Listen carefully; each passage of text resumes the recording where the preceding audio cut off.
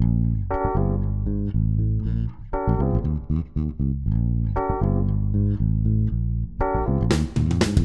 morning from Jerusalem. My name is David McCrutt. And my name is Scott Kahn. And welcome to Morning Drive Bible. Scott, I know that our podcast is about teaching Torah from Zion to the nations, but sometimes we have to take a time out to realize the events surrounding us today. And I cannot believe I live in a moment where there is a rise in antisemitism, Scott. It's just on an unprecedented level in my lifetime. Certainly mine as well. We're approximately the same age. I think I'm slightly older than you, but we're about the same age. You know, I'm going to be turning 30 pretty soon, so. I'm 18. Okay, so I guess I am older than you. But part of the scary part is when people want to be progressive. Obviously, there's a certain attraction to being progressive, to being on the right side of issues, the correct side, as it often is seen.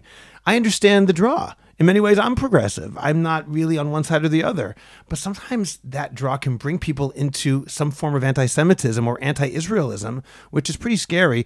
After Qassam Soleimani was eliminated by the United States last week, Rose McGowan, the well-known actress from Charmed back a couple decades ago, didn't say such a charming thing. No, what she said was really offensive, and she wrote a tweet for which she got a lot of flack, and deservedly so. I'm reading right now. She wrote, "Dear Iran, the USA has disrespected your country, your flag, your people.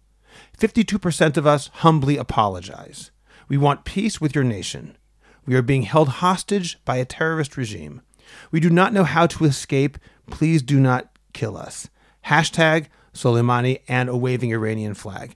This is so morally outrageous. It's one thing to say that the Trump administration did something which was strategically a poor move. That's possible. We don't know.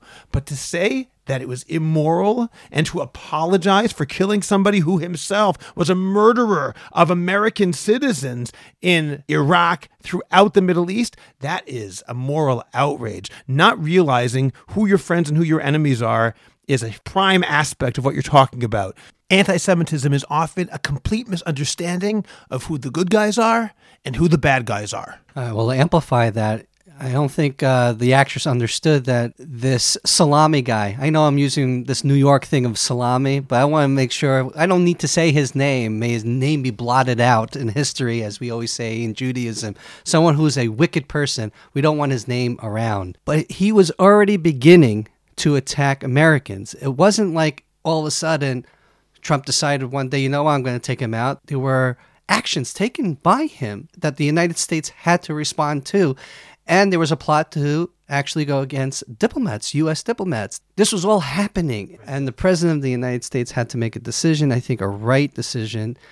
I think many people underestimate the security strategic moves, because I think what the president of the United States has often challenged the status quo of what will be the next World War III hasn't happened. The president announced that he was going to move the embassy to Jerusalem. You should have seen the papers the next day or that night of the announcement. Oh, there will be another intifada breaking out. All havoc will break out in the Middle East, and nothing happened. So this president is challenging the status quo of policies in the Middle East. Not many repercussions have happened. If anything, people are now safer in this region because of the action of the United States president. Well, I certainly hope that continues. Let me read another tweet, which also was upsetting. This one was even more upsetting to me than the first one. The first one, I think, was just foolish. This one is offensive. And this is from Colin Kaepernick, the former 49ers quarterback who was kneeling during the national anthem. I'm not going to get into that particular issue. There's a lot of reasons why I personally would have sympathy for Colin Kaepernick's situation. He was blackballed by the NFL, it looks like, or at least by numerous teams within the National Football League. And whether he was right or wrong is a completely different issue. But when he says something like this tweet, it's very, very hard to maintain any sympathy, even among those who were sympathetic towards him. What he wrote was, "There is nothing new about American terrorist attacks against black and brown people for the expansion of American imperialism." Colin Kaepernick is taking the elimination of a terrorist murderer from Iran and making it about oppression of brown and black people, as he says. To combine people who deserve so much with someone who deserves so little in the same tweet, in the same thought, to put them in the same category. People who are, yes, unjustly oppressed and for whom we have to fight, along with someone whom we have to fight against in the exact same statement. That is, again, the only term I can use, outrageous. I agree with you. And if you remember, Scott, President Bill Clinton had several opportunities to take out Osama bin Laden. And he himself regretted that he never did it. And we know of the results of Osama bin Laden. I was there on 9/11. I was in New York City when it all happened.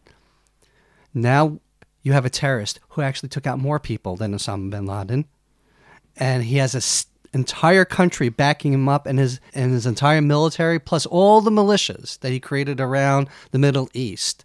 I mean, I don't understand how you can go ahead and tweet something like that. Yeah, it's really offensive. And the only thing I can mention to our listeners is to realize, as I'm sure they do, I don't think I'm telling them anything that they don't know, but our listeners should be simply aware of the fight that we have against those who, in the drive to be overly progressive, simply go too far. Once again, progressivism is a wonderful thing if it's done properly. But once you start conflating the enemies of the United States with those people who deserve more within the United States and even beyond the United States, putting them in the same category of, oh, these are all enemies of the United States, these are all people who are unjustly terrorized by the United States, that takes away all your credibility and does no service to those people who do deserve much more. All you're doing is hurting your own cause. I'm David Kretman. My name is Scott Kahn. And blessings from Jerusalem.